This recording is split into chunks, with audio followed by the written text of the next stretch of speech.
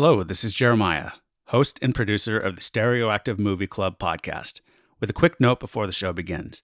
This episode was actually recorded way back in October of 2021.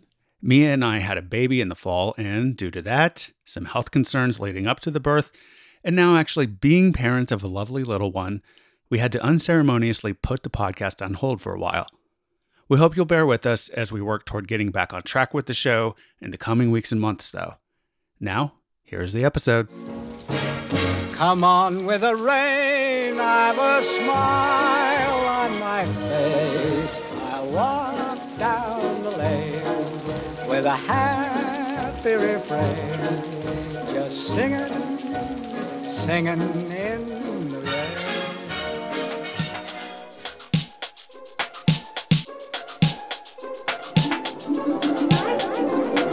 Stereoactive Movie Club. Stereoactive Movie Club. Welcome to the Stereoactive Movie Club. My name is Jeremiah, and I'm here with Alicia, Laura, and Steven. Unfortunately, Mia isn't able to join us for this episode. But we are going to be talking about the 1952 film Singin' in the Rain, directed by Gene Kelly and Stanley Donen. Before we go on, though, let's hear from everyone about what movies they've watched since the last time we recorded. Laura? I was revisiting Daniel Craig as James Bond. So I watched Casino Royale, which I thought was great, except for and it's the same exact problem I had when I first watched it. Eva Green's diction is really hard to understand. She's a French actress, and I think it was one of her early American films. And unless you're watching subtitles, she just steps on everything she says. She's beautiful, and the movie is very successful in and of itself. But then I started watching Quantum of Solace, and the next one, I forgot the name. Skyfall was next, I think. Skyfall, and then it was Spectre. Yeah. And I was just like, wow, they suck. And they are very convoluted. And I do think Daniel Craig does a very good job as Bond. But they just miss. I think they have so much potential, but what happened in that first movie doesn't exist in the others. Sort of wink, and I get this where we can argue separately. Whereas I'm a fan of Pierce Brosnan Bond movies because I think that he does wink at it, the misogyny of it all. And I think it set the stage for Daniel Craig in a lot of ways, but some of them, like the writing loses it. So that's a big generalization. Now over to you guys. No, I think Casino Royale is my favorite one. I agree with you that the others don't live up to that. I mean, I can't even go back and watch Quantum of Solace. I just remember it being a train wreck of a movie, and I just have not had any desire to watch it. I liked a lot of Skyfall, but I don't think it reaches the potential it could have had. And I do think the end is one of several movies around that time that for some reason felt like an adult version of Home Alone. It's very weird. Really funny. Yeah, but I still want to see this last Daniel Craig Bond movie. Me too. Yeah. So Laura, did that prevent you from enjoying the movies? Just because you saw a lot of the writing was not that strong? Because sometimes just the performances can help you say like, well, that was all right, given what we have. I think there's is it Spectre where he has sex with Monica Bellucci, the woman his own age, and who it's either that or Skyfall. Skyfall. I think remember. To me that's a statement in of itself where you just love those things, those aspects where it's like, oh, women appropriate. There's different things fighting each other in those movies, whereas something like Quantum of Solace, you get Gemma Arterton, or however you say her last name, for 5 minutes. And I mean, I think in a way it's a statement of how he doesn't care after he's been burned, but it's offensive as a woman Mhm. to be like, I can't find the stationery. Come help me. And it's literally 5 minutes of she hates him and then they're doing it. Hmm. Yeah. I don't know. I have a lot of conflicting feelings about those movies. I did think Javier Bardem was really good in Skyfall, though. I like his performance in that. I think that's great that you love that. Wow. He just sort of is a little too old country for like Sure. It's very No Country effective. for Old Men. But Yeah, heightened yeah. and but I mean, it's a Bond villain, so I don't know. fair. The other thing I'll say, and then let's move on to other movies, is Casino Royale. I've gone back and watched that one relatively recently enough that I think that the Texas Hold'em of it all seems like such a time capsule of a particular time. It's like because Texas Hold'em was so big, and then I think that movie came in at the end of that wave, Yeah. and then everyone moved on from it pretty fast. And With like, Sharif. and still, this movie is out there with that in it. Just sort of does this weird That's a relic. good point. Anyway, so I saw a movie, Godzilla versus Hedorah, from the early 70s. It's like, I don't know, 10, 11 movies into the Godzilla series. They were playing it free for members of the Austin Film Society. So I went to a screening of that a week or two ago, and I guess a couple weeks ago. And I mean, it's not a great movie. It's like one of those kind of kitschy movies, but it was like a movie that by that time, I guess Godzilla was the hero of the movies. And he's fighting this sludge monster that basically is a stand-in for environmental catastrophe. And, you know, I mean, it makes sense. Godzilla himself is like a metaphor for the nuclear age and all that shit. So whatever. But it's a ridiculous movie. If it's ever on, it's worth watching, I guess, but it's not like great or anything. And then the other one I saw was The Many Saints of Newark, which was meh, whatever. It was okay. Like, there's nothing particularly bad about it. It's just sort of like a mediocre-ish movie, a well-made, like well-crafted movie that's just sort of middling entertainment connected to The Sopranos. So Who's in that, Jeremiah? Well, Gandolfini's son plays young Tony, and he's pretty good. Like, all the acting is good. All the direction is good. And then what's his name? I forget the guy who's playing Dicky Moltisanto. Alessandro Nivola. Yes. And he was good too. And Ray Liotta's in it. And that's all I'll say about that. I thought Ray Liotta was good. I just don't want to give anything away about it. It's worth seeing if you're into The Sopranos, because I think it's interesting. Stephen, you'll probably be the only one to appreciate this joke. I was thinking of it along the lines of the X-Men movies. This is Sopranos Origins, the TV tray.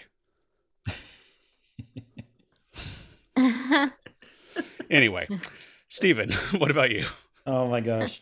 I saw two movies. I saw The Parallax View, which was made in 1974, and it was a thriller with Warren Beatty, and he's for those who have not seen it, and he's like a crusading reporter. And that, I think it was right after Watergate, or was within that time, so I guess the leading men were more like, they weren't necessarily like cops or anything, but it was a really good movie. It was very paranoid, though. I kind of was very unsettled by that whole movie and how it was kind of laid out, but it was really well acted and really well done. And then the second movie, which was also like one of those recommended movies on Amazon, was 3 Days of the Condor, which was a 1975 movie with Robert Redford and Faye Dunaway, which was excellent. I really, really loved it. I thought it was so good.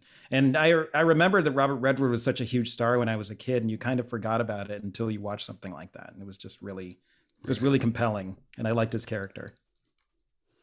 Good movies. Alicia? I watched a couple of movies this time. The first one I'll mention was this movie called Excalibur, which is basically an early 80s Irish British film that's about King Arthur and Camelot and all that. It's very early 80s. Like, it's really, really like hairy and mystical and all that stuff. But it was fun, And then the other one I watched was The Game, the Michael Douglas one from the mid to late 90s. I don't remember exactly what year it came out. But yeah, it's always fun. It's just like a fun, stupid movie. Entertaining. Cool. I really love that. I really loved that movie for some reason. I saw it in the theaters and it really stuck with me for a couple of days after that. I think I just like all the stuff that's come out of it, like that's parodied it in like, I think there was an episode of Stella where they did the game thing, and I don't know, it's found its way into a lot of like comedy stuff that I really enjoy, and so to go back and watch like the original is just fun for me. Interesting.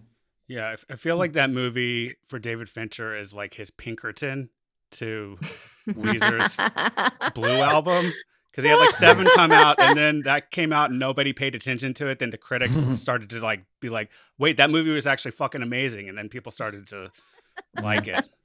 Yeah, I'm a big David Fincher fan, as everybody probably knows. But yeah, that was one of my favorites.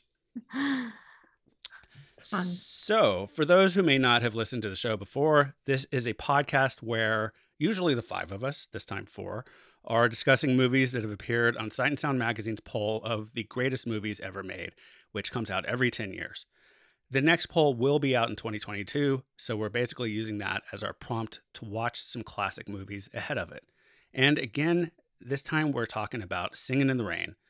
But before we get into the history and background of the movie, what did each of us know about it going into this viewing? Who had seen it before?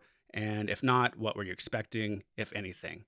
And Stephen, since you picked this one, can you start us off and also explain why you chose it? First of all, I've never seen it before, and everybody always seemed very shocked that I'd never seen it. So I wanted to see it for those reasons. And then also because most of the movies that are on the list of movies we're seeing are not comedic. They're very dramatic and very well done, but very intense movies.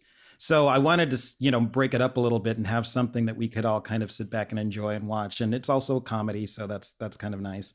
And I've only seen parts of it, as in like the big main performances, like Make 'Em Laugh, I've seen like a dozen times. I think that's it.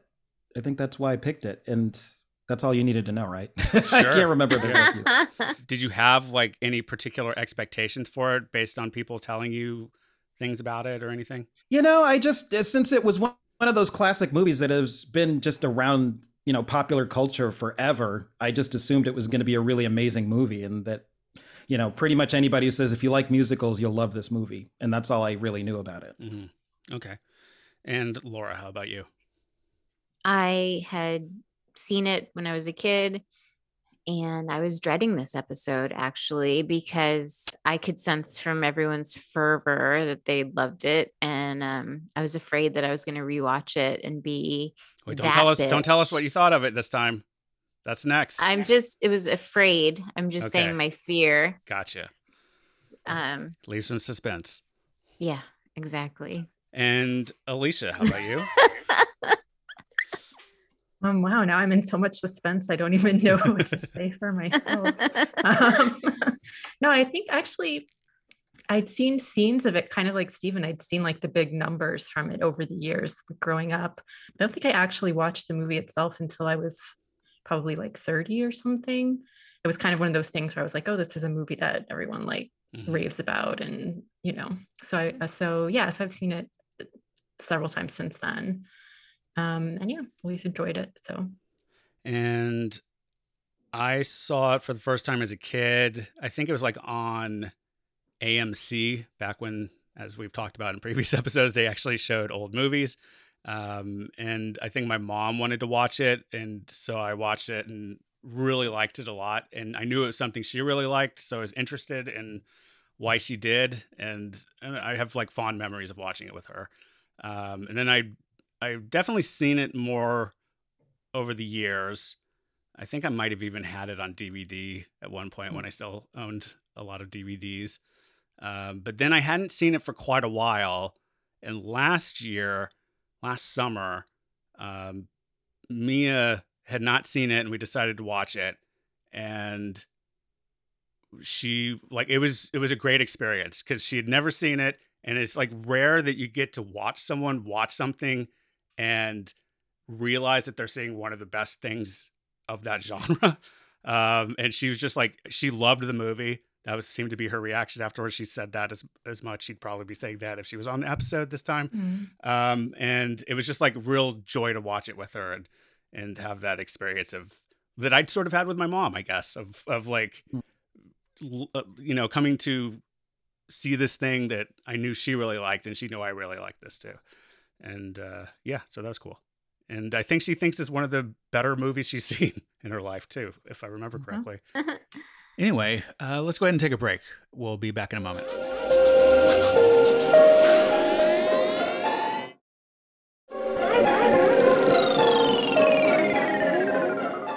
And we're back.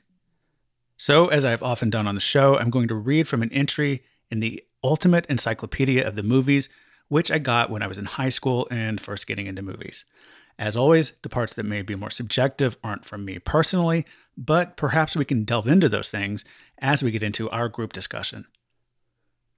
An all-time favorite comic musical, arguably the best MGM ever made, and also one of the funniest films to deal with the evolution from silent movies to talkies, Singin' in the Rain is directed at a dazzling pace by Gene Kelly and Stanley Donen, appropriate to the era of its story, the Roaring Twenties. The story was created by screenwriters Adolph Green and Betty Comden to showcase the best numbers from MGM musicals. The discovery that many of them came from this period in movie history gave them their framework. Kelly always maintained that every dance should tell a tale, which it certainly does in this, most demonstrably with the title song, first heard in Hollywood Review of 1929. Kelly's show-stopping version of the number, as he saunters and splashes through the puddles with the joy of his newfound love for bouncy flapper heroine Debbie Reynolds, was described by one critic as the most enchanting dance in history, and must be one of the most often seen film clips. Other musical highlights include Donald O'Connor's spoof on the voice coaches, much in demand at this time, Moses Supposes, and his energetic vaudeville-style dance, Make 'Em Laugh, plus one of Kelly's inventive climactic ballets with Sid Charisse and her crazy 25-foot veil, a sequence which took a month to rehearse, 2 weeks to shoot, and cost about a fifth of the overall budget, and was money well spent. All this, plus Gene Hagen's high comedy performance as Kelly's silent screen co-star, whose squeaky voice spells curtains for her career. Again, that was an entry in the Ultimate Encyclopedia of the Movies. Singin' in the Rain was a product of MGM's so-called Freed unit, named for the person who headed it, Arthur Freed. Before this film, Freed worked on many of the best-known musicals, both historically and of their respective days. The Wizard of Oz, Babes in Arms, Meet Me in St. Louis, Ziegfeld Follies, Easter Parade, On the Town, Annie Get Your Gun, Showboat, and American in Paris. It was after working on An American in Paris, which featured music by George Gershwin and went on to win 7 Academy Awards, including Best Picture, while becoming one of the top 10 highest-grossing films of 1951, that Freed decided to put together another musical featuring pre-existing music by a specific songwriter, namely himself, along with collaborator Nacho Herb Brown. The resulting film features tunes the duo wrote for previous MGM musicals. Screenwriters Betty Comden and Adolph Green worked on the initial draft of the screenplay, with Gene Kelly and Stanley Donen jumping in to collaborate on adjustments to the story once they were done with American in Paris. Debbie Reynolds, who was not a dancer before the movie began production, had a particularly rough time making the picture, with Kelly being rough on her throughout and one extremely long day of shooting a number resulting in bloody feet. In 2003, she told the Saturday Evening Post that Singin' in the Rain and childbirth were the 2 hardest things I ever had to do in my life. And the famed Make 'Em Laugh sequence reportedly left heavy-smoking Donald O'Connor recovering in a hospital bed for several days. The film was considered only a modest hit at the time it was released, though it did receive strong reviews from many of the major critics of the day, and it did rank as the 10th highest-grossing film of 1952. It was nominated for 2 Oscars, Best Supporting Actress, Gene Hagen, and Best Scoring of a Musical Picture, but it won neither. The Academy Award for Best Motion Picture that year went to Cecil B. DeMille's The Greatest Show on Earth, and that film was also the highest grossing of 1952. Over the nearly 70 years since its release, Singin' in the Rain has arguably become one of the best-loved movies of all time, especially as far as Hollywood movies go. It was among the first batch of 25 films considered, quote, culturally, historically, or aesthetically significant that the Library of Congress recognized in 1989 for its National Film Registry. And it was included in AFI's 100 Years 100 Movies list in 1998, ranked at number 10, then rose to the number 5 spot when the list was updated in 2007. AFI also listed it as the number 1 greatest movie musical of all time in 2006, beating out West Side Story, The Wizard of Oz, The Sound of Music, and Cabaret in that order. For our purposes, the film first ranked in the top 10 of Sight and Sound magazine's Critics Survey of the best films of all time in 1982 at number 3. It was then runner-up in 1992 and at number 10 in 2002. And though it didn't make the top 10 in 2012, it was included on the full list at number 20, right behind Andrei Tarkovsky's Mirror and just ahead of Michelangelo Antonioni's La Ventura, both of which we've discussed in previous episodes of this podcast. Ben Gibson, director of the London Film School, put it on his list saying, quote, through the faked up DIY of Singing in the Rain, seemingly a mad throwing together of stuff that somehow just gels, we're allowed to feel the joy of creativity and to glimpse the very human face of genius. It's the least improvised film, providing the most thrillingly spontaneous feeling to be had in a cinema. Singing in the Rain also came in at number 67 on the 2012 Directors Poll, and among the directors who voted for it were Francis Ford Coppola and Mark Webb. Stephen, since, again, this was your pick, can you start us off with your thoughts on the film after viewing it and whether it lived up to your expectations? Yeah, I really enjoyed the movie a lot, actually. It's a rare experience when I watch something and I just smile all the way through when I'm watching it. And it was just like, maybe I was in the mood to watch something that wasn't so dour after watching the other two movies that were kind of downers that I'd watched over the last couple of weeks. But yeah, I just smiled all the way through and it felt like it was just an overwhelmingly positive movie. And also like the dance numbers were just incredible to watch and very intricately produced and put together.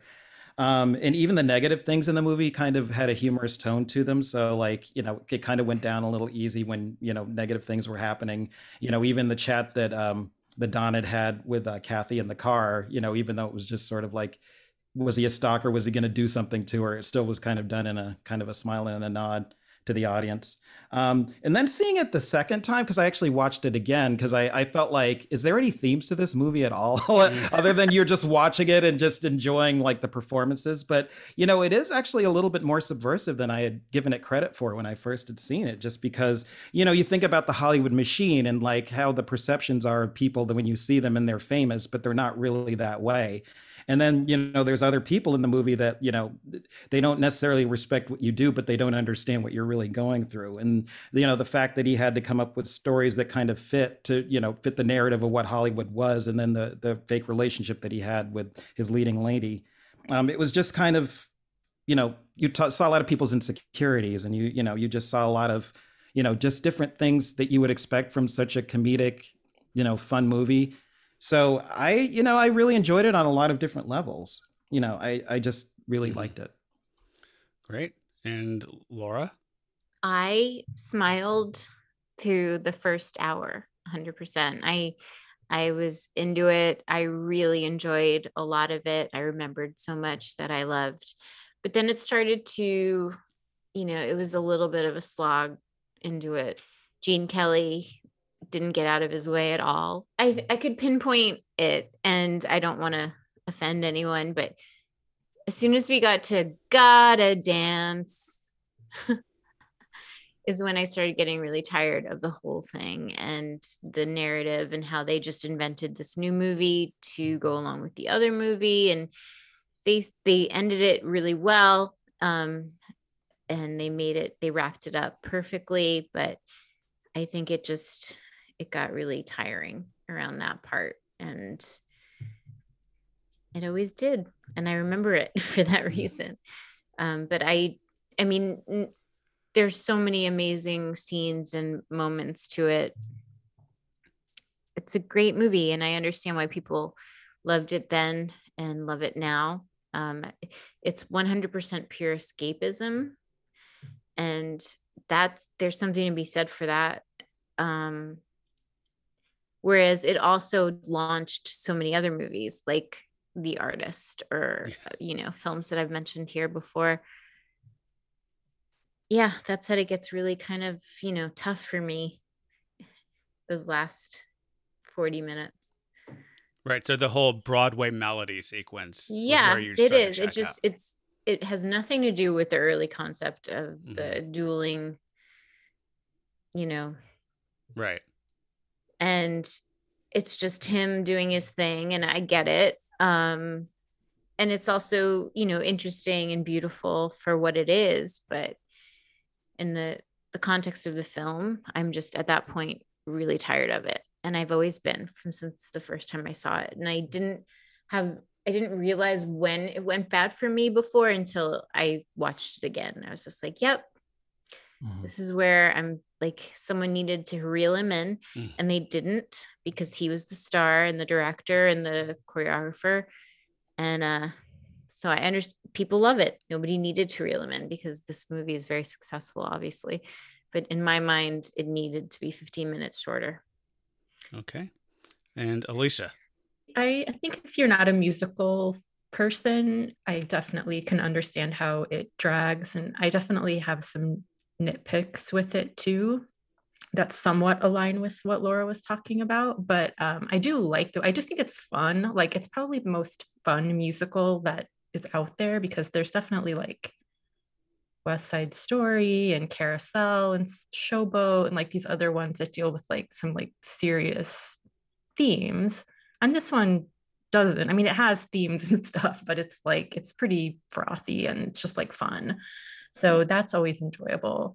But I do agree, like, yeah, I do get a little bored during some of the like longer musical sequences, including Gotta Dance, especially because the songs don't have that much to do with the actual plot or moving the plot forward. The construction, the way the movie was created, I think hinders it in that regard. But I do think it's just fun. Like, it's just fun overall, like you don't really need to watch it all unless you're really like invested in finding out what happens. You can just turn it on and like enjoy it for as long as you need to. Right. So I like that about it. Yeah. I mean, I love this movie. I have, I guess, since I first saw it. I'm like Laura, I smile through it, but I smile to the end. I don't really lose it with 40 minutes to go. I like this sequence, the Broadway melody sequence. I do think it's interesting, though, that we're watching this pretty soon after we talked about 8.5, another movie about making movies. And I think I said in that one that I remembered like Siskel and Ebert maybe talking about how the movies that are being made in movies about making movies usually seem like they would suck if you actually ever saw them. And I think there's a case to be made that would be what would happen here, even though in the world of the movie, it's obviously a hit or going to be a hit. Like, it's a successful premiere and all that. But yeah, I agree with you, Laura, that like that the Broadway melody sequence, I can't fathom how it connects to the dueling cavalier thing that they're trying to save. I can't, but I also like just don't give a shit, because I'm just like within watching the movie, all of it makes a certain amount of sense, or I think they do just enough setting of the table each time they're queuing up a musical number to invest me into it, and then I can travel along with it, then come back out and re-engage with the overarching story. And I think that they're so visually fantastic, all of the sequences, pretty much the musical sequences, that they kind of transcend just like normal storytelling. It's like more almost like pure cinema. And especially I think the Broadway melody sequence, which like is kind of mind blowing to watch and kind of think of the logistics about how they pull off that whole thing, which is, I don't know how long that sequence is, but it's just, I don't understand what it's doing in this broader story, but like, I love watching it anyway. And yeah, but anyway, I love this movie. Always have, always will. Alicia, you got something to say? I just wanted to say, in regards to the Broadway melody thing, I also like think it doesn't really connect, but I do think that a case could be made that the movie itself is about like musical entertainment. And so Mhm. that sequence does sort of take you through musical Right. theater up to that point.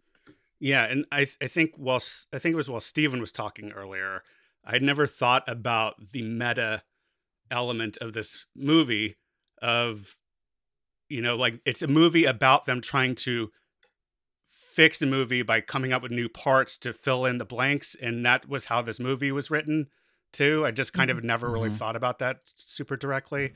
So I don't know if that was purposeful on their part of being like, hey, we have to do this thing, so let's write it into the movie in a different way. But yeah, I don't know. I think they solve for the disjointedness that should be there in the movie, but and then just gloss over it with like the just thrilling dance sequences and crazy filmmaking. That is just I, like I've never seen a musical as good as this. I think so. Anyway, Yeah.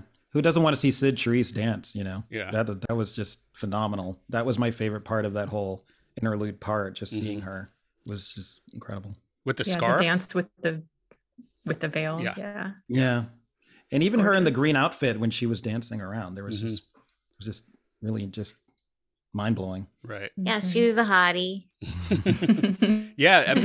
Apparently, they had to cut something out to make the censors of the day happy, and which when I was reading this on Wikipedia, I recognized what they were talking about because like I noticed it this time. I'm not sure if I noticed it previous watches and had just forgotten about it, but there's a weird thing when she's like in the green dress and they're dancing really close in the nightclub, I believe it is, Mhm. and all of a sudden there's like this weird jump cut Hmm. where they're suddenly in a slightly different position, and I guess the theory is that that's where the cut was because there's no notes about what the cut was or why they had to make a cut. It was something about the move was slightly too suggestive or provocative in some way. But yeah. That was supposed to be Debbie Reynolds. I don't know if the story and narrative would have been similar, but her dancing Mm. was supposedly not up to snuff. Mm. Yeah, she was Um, a gymnast, not a dancer, I Right. think I yeah. read. Yeah. So they created that whole other scene and scenario. Right. And I think to Alicia's point, I think you said this that sometimes you'll find yourself like kind of disengaging with parts of the movie. Mhm. I think I've watched it enough times where that has happened for me in different places on different watches, and like so like I'll go in thinking like the veil sequence. Oh God, here this comes, and then I'll watch it, and I'm just like entranced this time through for some reason. Whereas last time it bored the shit out of me, maybe, or not bored me, but at just some point I realize I'm not paying attention anymore. Yeah. Mhm. And I think that's happened for me in other sections of the movie. I mean, there's certain ones that every time they just connect for me in a big way, but yeah. Like what parts? Well, I'll get to that. Okay. Well, do you think that the movie suffers from the fact that the plot was written around the songs as opposed to the type of musical where the songs are written Right. based on In the service of- plot? in Yeah, in service of the service plot. of the plot. Yeah. It sounds like that's the case for you. For me, like Yeah. I think that they do a pretty good job of stitching it together and motivating each number enough for me to kind of not care if it's disjointed. Mhm. I think that's what I'm trying to say is I think the quality of the filmmaking, like the high quality of the filmmaking, um, gets me past any sort of story hangups that I have throughout the film because I'm just like I don't fucking care. Like I'm enjoying watching what they're doing in this moment right now, you know. But it doesn't sound like that's the same for everybody here, and that's fine too. Yeah, I think it just takes me out of it a little bit sometimes. Right. But I get that. But it's still fun. Like, I mean, I could watch Make Them Laugh over and over just on repeat. That would be fun. That would be like a 2-hour movie for Right. me.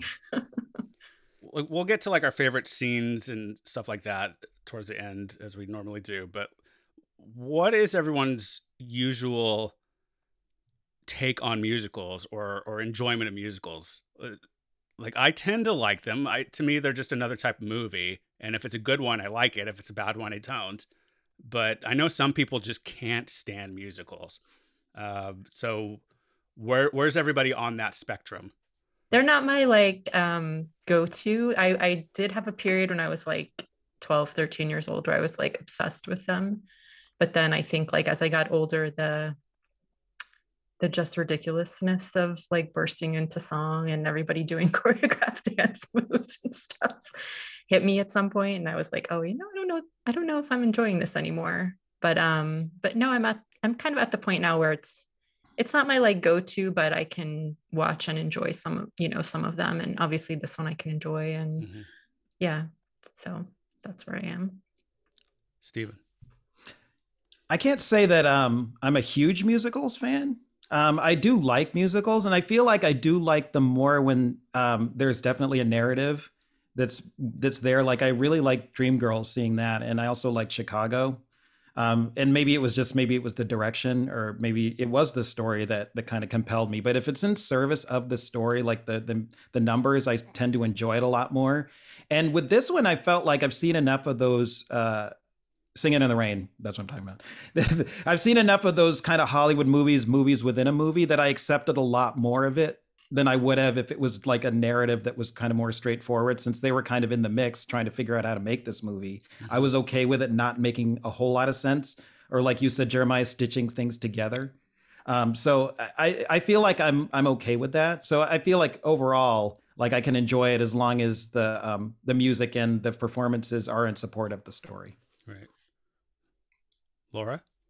As a genre, I've never kind of isolated the idea. I like a lot of them. There's some that I don't like. I enjoy fun movies, and even though I may sound critical sometimes, I don't know, of stuff. I even enjoyed this one, and I still do. So I would never say I just hate musicals.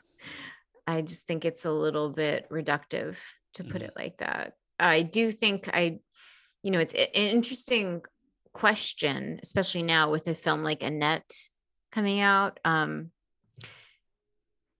I tried to watch it and just didn't jive with it. And I know that a lot of people loved it. So it's like a new take of that Adam Driver film.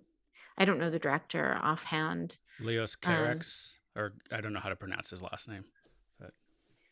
But yeah, I found that really tough. And so yeah, I would never put that like an official, like, no, can't do musicals, I'm too cool ever for anything. Gotcha. Well, what does everyone think of the particular topic of this movie, of it being about the transition from silent pictures to sound or talkies? Like, what do you think of the portrayal of that time? I know it's a heightened one, obviously, because it's this MGM musical, and maybe it's like rose tinted as well. But what is everyone's take on that depiction? I do think it's rose tinted, but it's also not as didactic as something like The Artist. They deal with, it's very similar themes, but it's done, a little bit more subtly than a film like that. I find it a really interesting time period, and like I really enjoy learning about that time in Hollywood, and I find it interesting that besides movies switching from silent to sound, you also sort of have the Great Depression coming like right on the heels of it. So it's just like a lot of things changed in Hollywood in that sort of late 20s, early 30s era. I definitely think this is like a rose tinted view of that time period, but it's a 1950s take on that time period, and it's a comedic take on it. So yeah. Yeah. like what you said is true. It's just it just made me think of that part where Kathy was in the car with him and saying that he wasn't like a real actor because he was acting in like Hollywood movies, which were silent, and being on the stage is where it is because you can hear people and there's more emotion that's there. But it was done in such kind of a funny way, but there was a really like biting kind of criticism that went along with that. So it was just kind of, yeah, you're a shadow, which is kind of a horrible thing to say, but he kind of like called her like Ethel Barrymore and like joked it off and stuff like that. But still, it was pretty biting, I thought. So I think that is true about the time period, and that like just having it so it's like rose tinted through a lens where it's just like, oh, this is the 50s now, but you know, you see it and it's just not as serious as it really was at that point. Yeah, and that biting remark sticks with him too. You know, it's not just that he has like a crush on this girl he had a meet cute with. It's he's actually haunted by what she said to him because he's like, oh fuck, is that what people think about me? And, yeah, well, he thought he was a fraud too, or I think initially because of his whole backstory that he completely made up for the for the press. So I think he had been thinking, yeah. I like that she negs him. And it worked. Good point. It worked. Good point. Right. Yeah, I think for me this is another one where because I saw it at a certain age, it like played right into me becoming like getting really interested in movies as a medium and just like the history of them and all. And I thought this was like so intriguing a story to watch. I was like, oh my God, is that really like how this happened? Were there, you know, like, is this what they had to do? Like the scenes of them with the microphone, like they're not as interesting to me anymore, but I remember being so interested the first time I watched it or the second time I watched this movie of like, oh, this is like how they had to figure out how to do this, how to record people. And, you know, like I found out more about that later on, like the reality of it and how crazy it was. And, you know, like the lights had to get hotter to keep up with the film being faster, et cetera, et cetera. And it just made like these sound stages terrible places to be, even more so than maybe they had been. But I think that they get the essence of the annoyance of it for people who are already doing it, you know? I find it entertaining. Alicia? It also shows you like how proficient the actors had to become because before they were just doing kind of whatever, worked, you know, through pantomime. They didn't have to be saying any specific lines. They didn't have to, they'd have to memorize lines. They didn't have to really do too much technical stuff besides the movement. But once sound comes in, you're doing lines, you're doing, where's my microphone? You're doing like you're doing the movement, you're doing all the things. So I find that really interesting because, you just don't really think about it until you see it, you know, happening. Right. Stephen? Yeah, it kind of played into how we first see Lena because she's a silent actress and she doesn't talk at all, but yet you can just see on her face what kind of person you think she is until she opens her mouth. And it completely changes how you perceive her just because you can actually hear her. And I also was thinking about the part where, you know, they're having that argument, even though they were pretending like they were in love when they were shooting the movie, and he's saying like all these mean things to her, even though he's kissing her hand.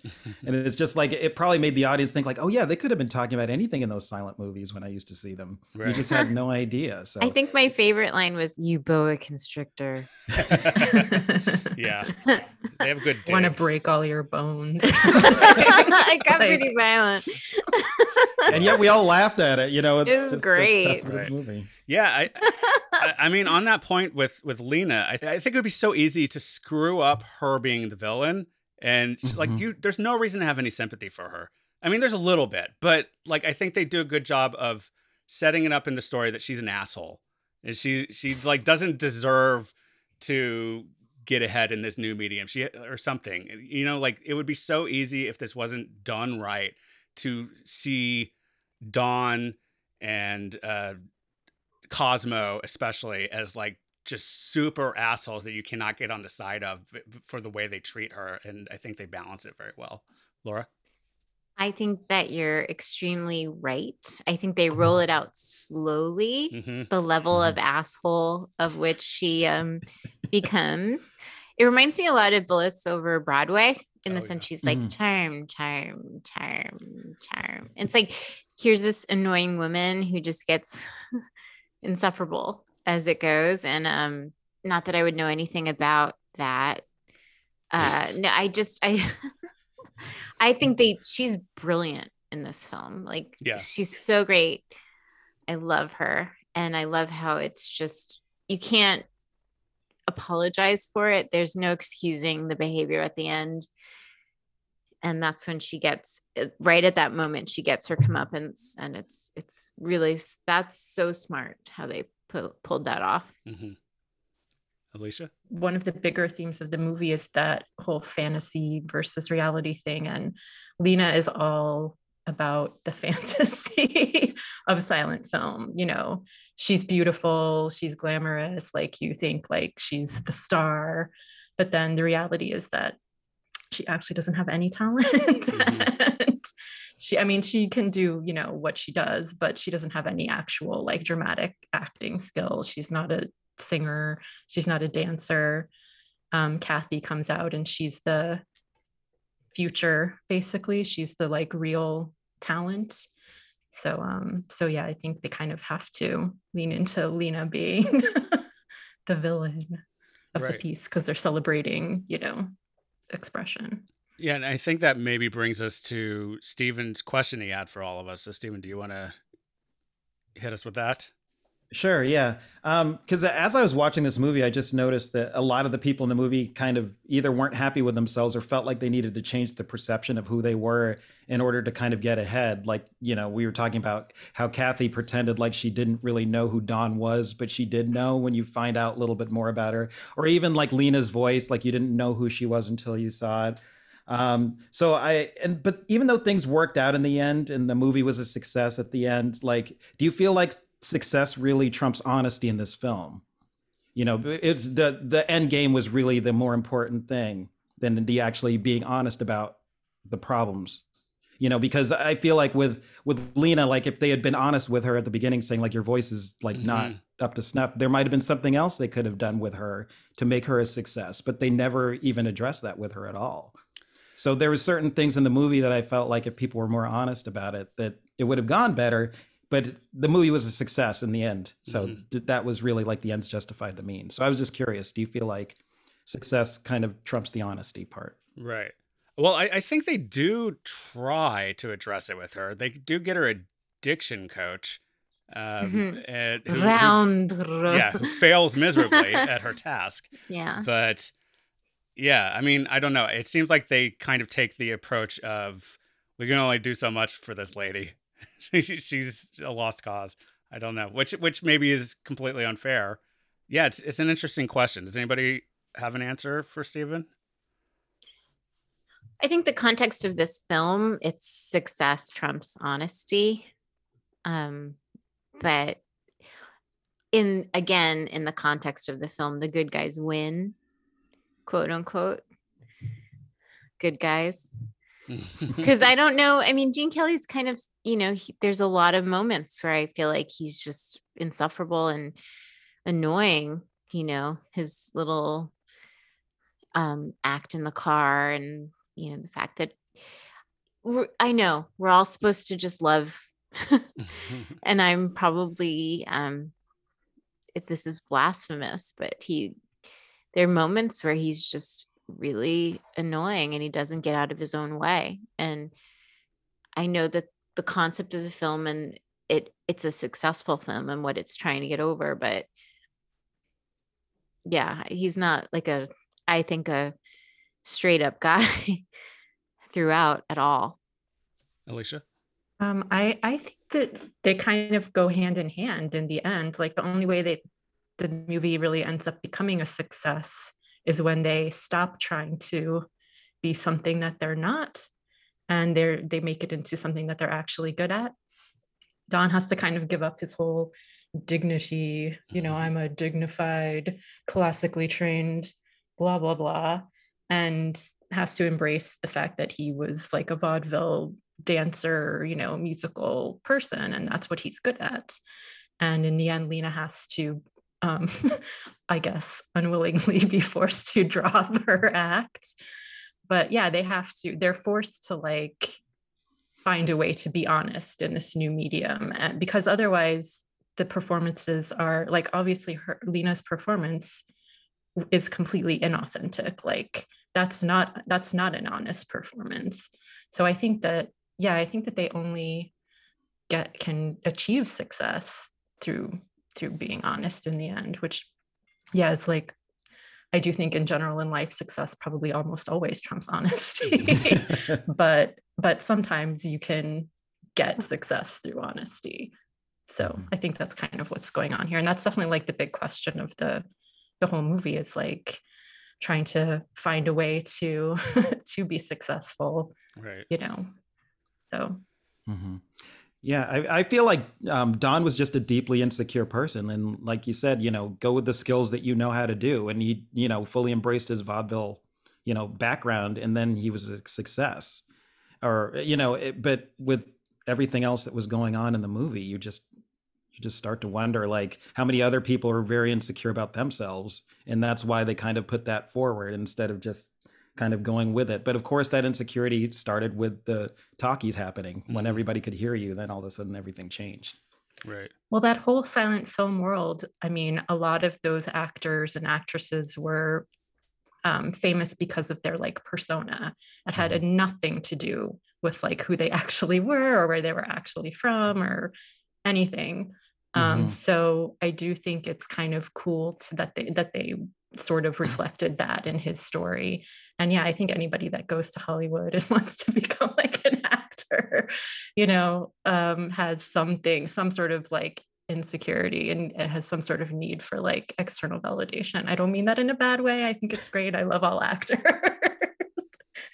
And I do acting myself. So like, I was going to say, it's there for me too. Look in the mirror, Alicia. Yeah, totally. You're right. Look in the mirror. So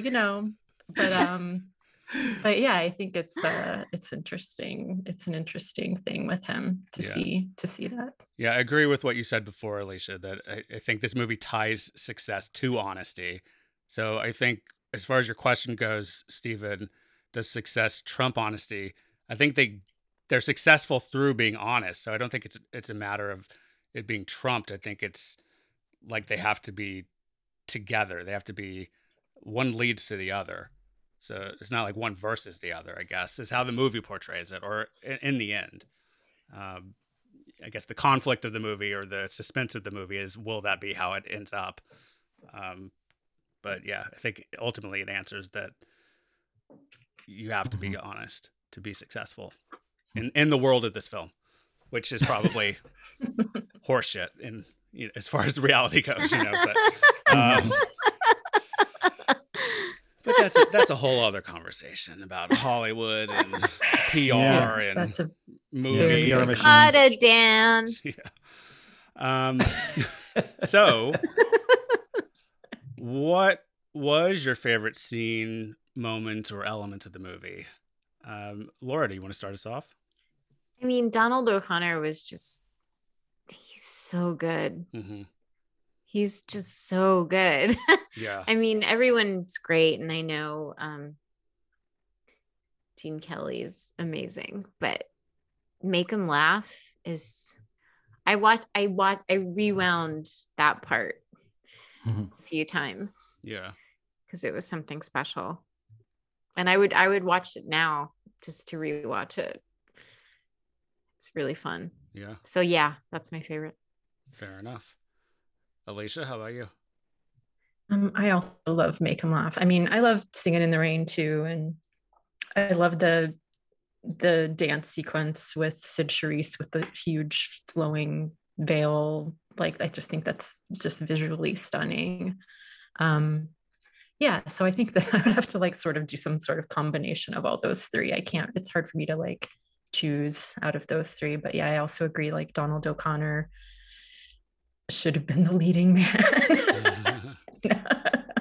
Like, I just find him more, appealing than Gene Kelly, but obviously Gene Kelly is extremely talented too. So yeah, I just enjoy watching the musical and dance sequences. Yes, I will. I will second that Gene Kelly is kind of talented, or whatever you, however you put it. I mean, just watching him move, it's like, I mean, all of them. I know. Like, I don't understand how people can physically do the things they do in this movie. I mean, I think, like you guys are pointing out, with the make him dance sequence, like it's to a whole other level when he's like jumping off of walls and running in circles on the ground and shit. It's crazy, but yeah, like I think After they're all Steven super and you guys talented. all answer, I have another point about my favorite scene. Okay. Well, I'll go ahead and say my favorite scene is probably. I agree with you both about Make 'Em Laugh. Like I could watch that any day, over and over again.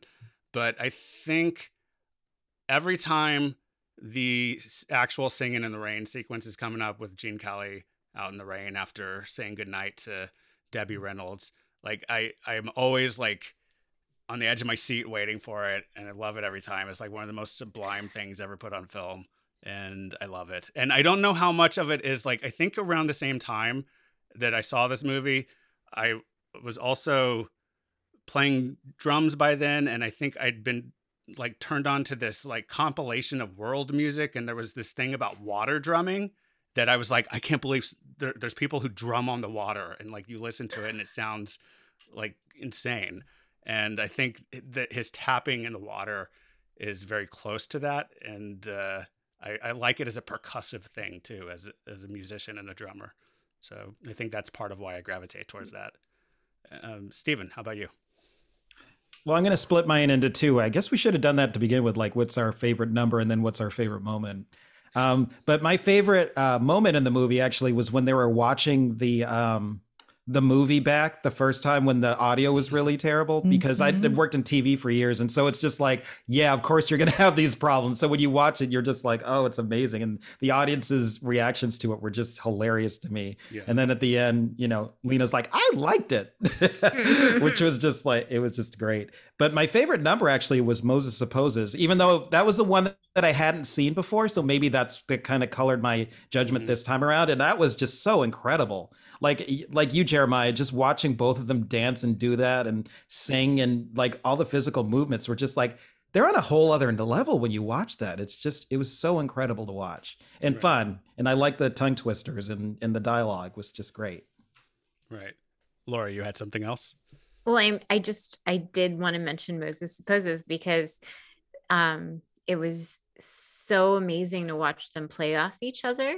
Mm-hmm. And Donald O'Connor is just amazing, but he is the perfect guy next to Gene Kelly in those scenes and the dancing. They're both amazing. They're both on point, but Gene Kelly's got the swag the entire time, whereas Donald O'Connor's like the perfect accompaniment. And it's incredible. It was just incredible to watch them on that desk. Right. You know, yeah, it was really special. Alicia? Yeah, nobody mentioned the good morning sequence, so I had to like bring that up too, because Debbie Reynolds like ended up with bloody feet or something while she was trying to learn it. And it's also like an incredible dance musical sequence. So I wanted to just like mention that one too. Yeah. It's always amazing to watch these and then think like, how many times did they have to do all of these to get these takes? It's just mind boggling for me just to think about all the practice and all the work that they did to do these to make it look like it was effortless. And they just decided to break out into song or break out in tap dance. Yeah. What was the thing about the veil? It was a sequence which took a month to rehearse, 2 weeks to shoot, and cost about a fifth of the overall budget. Wow. Which is crazy. It's crazy. Okay, so how about we take one more break, and then we'll come back, share our final thoughts on the film, and get into our bonus questions and all that stuff.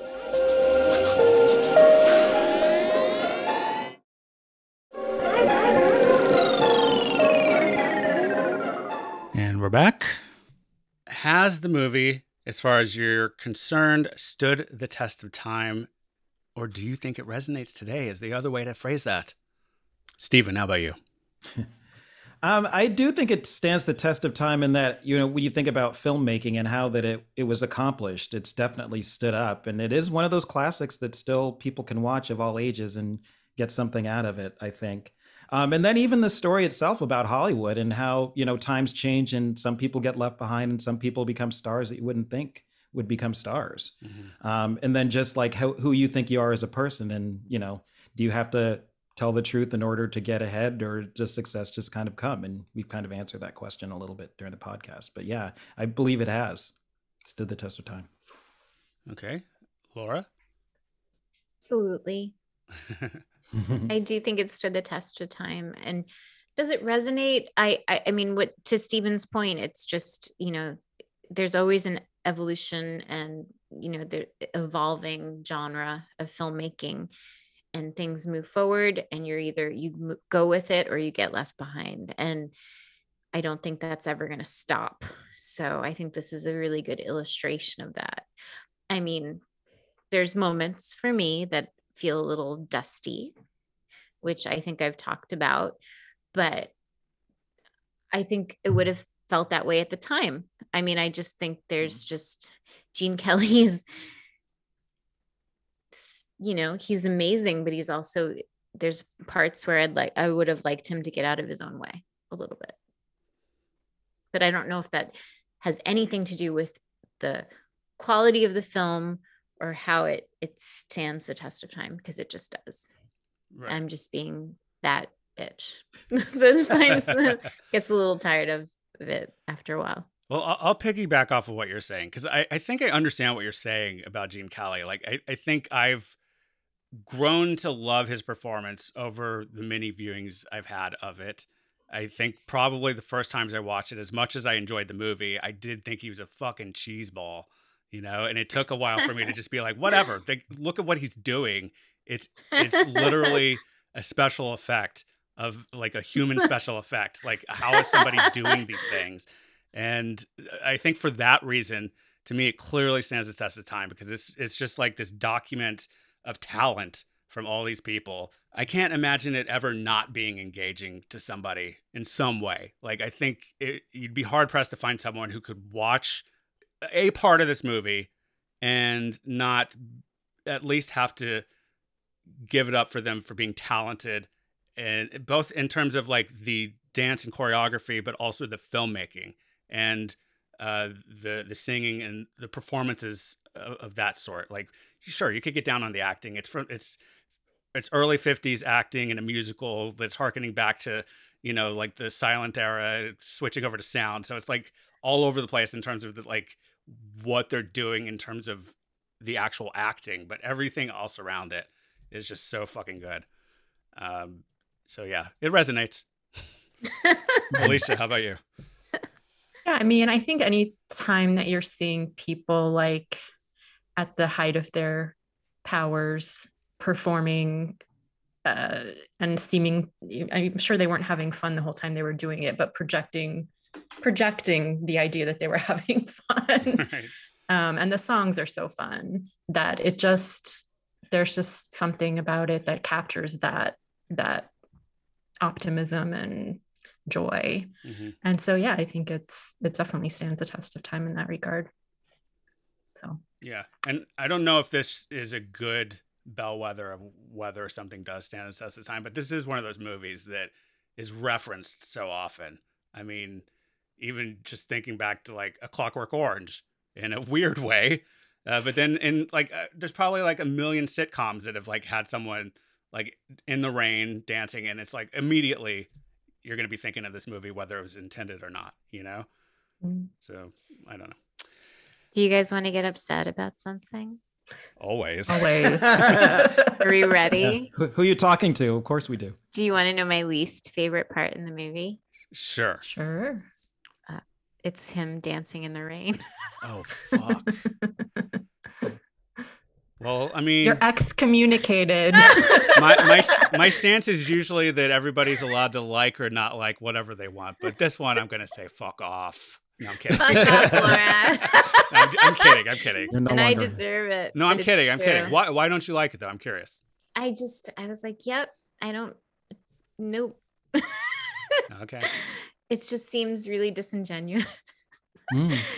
And it's part of that time where I'm just like, he needed to get away from out of his own way a little bit. Okay. And I am so ready, and I really appreciate you guys disagreeing with me and telling me to fuck off for this exact reason. Well, I was joking But about I the thought fuck I off. would bring it up just because this is a podcast and conflict helps. Sure. Maybe.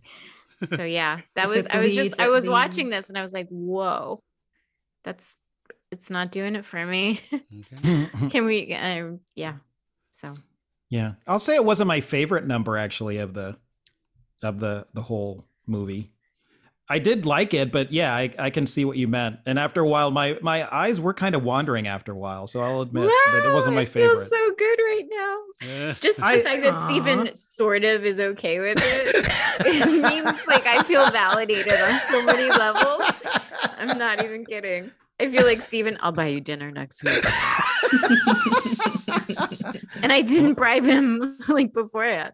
We didn't have a pre We did not do discussion. this, but I would have if I I don't know. had known. Shenanigans. Alicia. And I just say what I thought was the weirdest number in the musical was Yeah. the thing where they're going through all the women in the different outfits.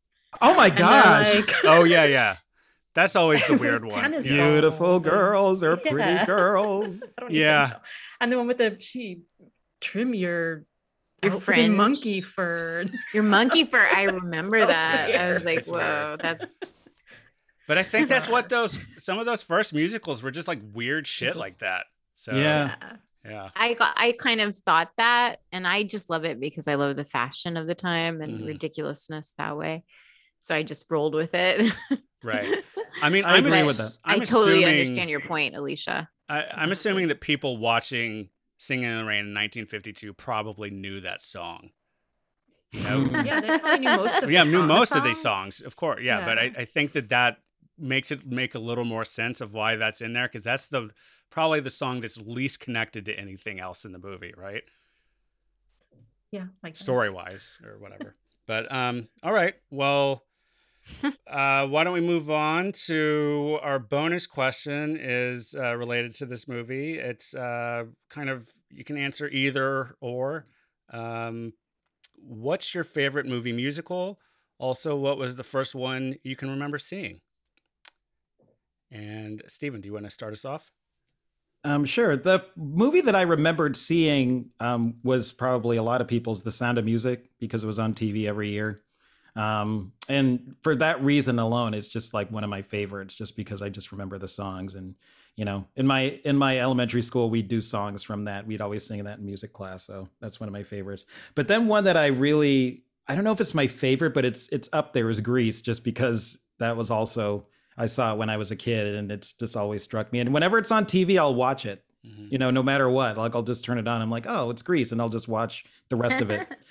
So that's definitely one of my favorites. Okay. And I'll say that, yeah, Sound of Music, I guess, is probably the first I can remember watching, for the same reason it was always on TV, and we'd watch it, I think, every Easter, I want to say it was on Yeah, one I of the think so. networks. I know, though, that the first movie I ever saw in a theater was Annie.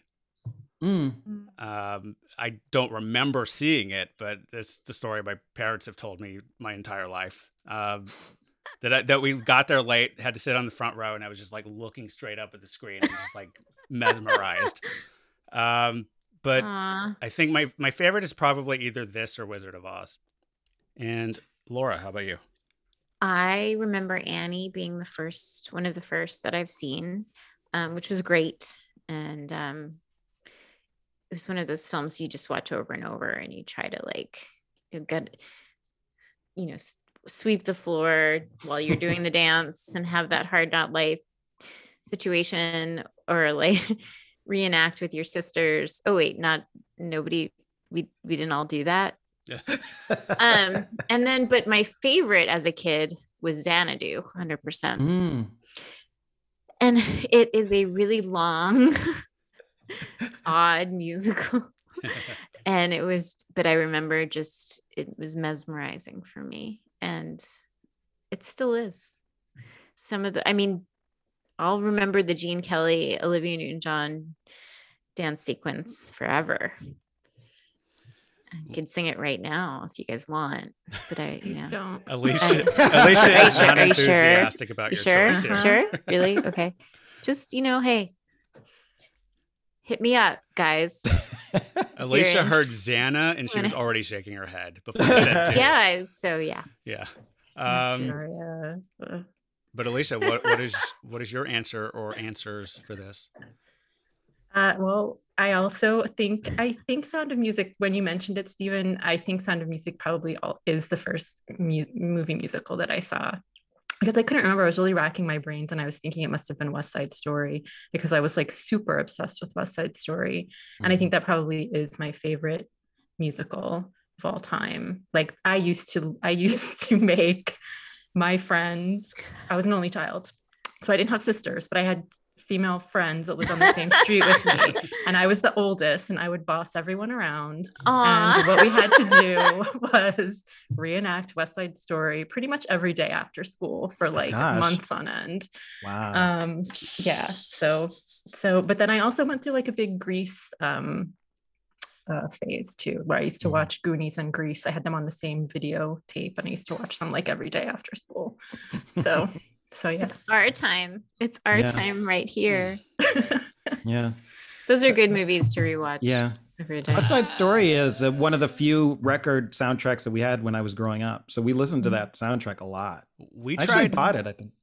we tried to rewatch West Side Story like within the last couple of years and had to turn it off because we were just both like, I can't fucking watch this. Okay. Yeah, it did not hold up for me. I was just like, could not get I agree with you, Jeremiah. Yeah. Okay, well, let me tell you what I really think about Xanadu. Are you excited for the Fighting remake by words. Spielberg though, Alicia? I am interested. Yeah, I'm interested to see it because I also had the soundtrack Mhm. to West Side Story growing up, but I didn't have the movie soundtrack. I had the Broadway soundtrack. Mm. So I'm already kind of used to like knowing being it in a different. couple of different forms. Right. So yeah, I'm interested to see what Yeah. Spielberg does with it. And it's interesting to me that Tony Kushner wrote this version. I'm curious. So like what is the adaptation there? You know, like what are they doing different in this? What like that you got to imagine they updated something for this day and age. Having all Latinx people play. Yeah. actually Well, the parts, that's a good start, I guess. For sure. Hopefully Maria's voice isn't dubbed by someone. But Rita Moreno will come out against it. Well, Just kidding. She's just had some problematic quotes lately, but Yeah. I still love her no matter what. Well, and she was in this This. movie. Yeah. She was in this, which was yeah, yeah. crazy. She played Zelda, right? Yeah. Or Zelda or Zelda? I don't That know. was Zelda with the Z, I think. Well, In the actually, beginning? can I throw in an extra question? Yes. What's everyone's favorite recent movie musical? Like something that's come out in the last like 10 to 20 years or so. Probably Dreamgirls. Dreamgirls was, I really like that. And I saw this in the theaters. I think I might have told you a couple of you guys. I saw it in Brooklyn. So people acted like it was like a real like Broadway performance because people applauded after the numbers and they were really into it in a different way than I would have expected just seeing it like as a normal movie. And I really liked it. Jeremiah, you? I really liked In the Heights, which is, I'm not sure how much is recency bias for me on answering that, but I really liked that movie a lot. Beauty and the Beast, the live action version of that, I thought was really well done. Oh, okay. And I like watching that a lot. Great. I forget about the Disney musicals. I might have seen like a Disney musical very early I should on. probably forget about them, but instead. And then, I was really struck by this. This isn't a film, it's a theater thing. And the March of the Falsettos is a film from the 80s. It's sort of like Boys in the Band that I remember being extremely struck by. It's very dated and I don't think people are doing it much, but as a musical, I thought it was genius. Okay. Well, our next episode will be picking our next round of movies. So that's it for this episode of the Stereoactive Movie Club. We invite you to join us in our Facebook group at facebook.com/groups/Stereoactive Movie Club. You can also email us at stereoactivemovieclub@gmail.com, or you can send us a voice message on our show page at anchor.fm/Stereoactive Movie Club. Please rate and review. Bye.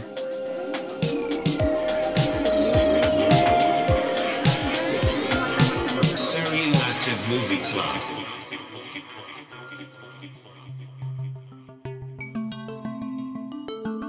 This podcast is produced by Stereoactive Media.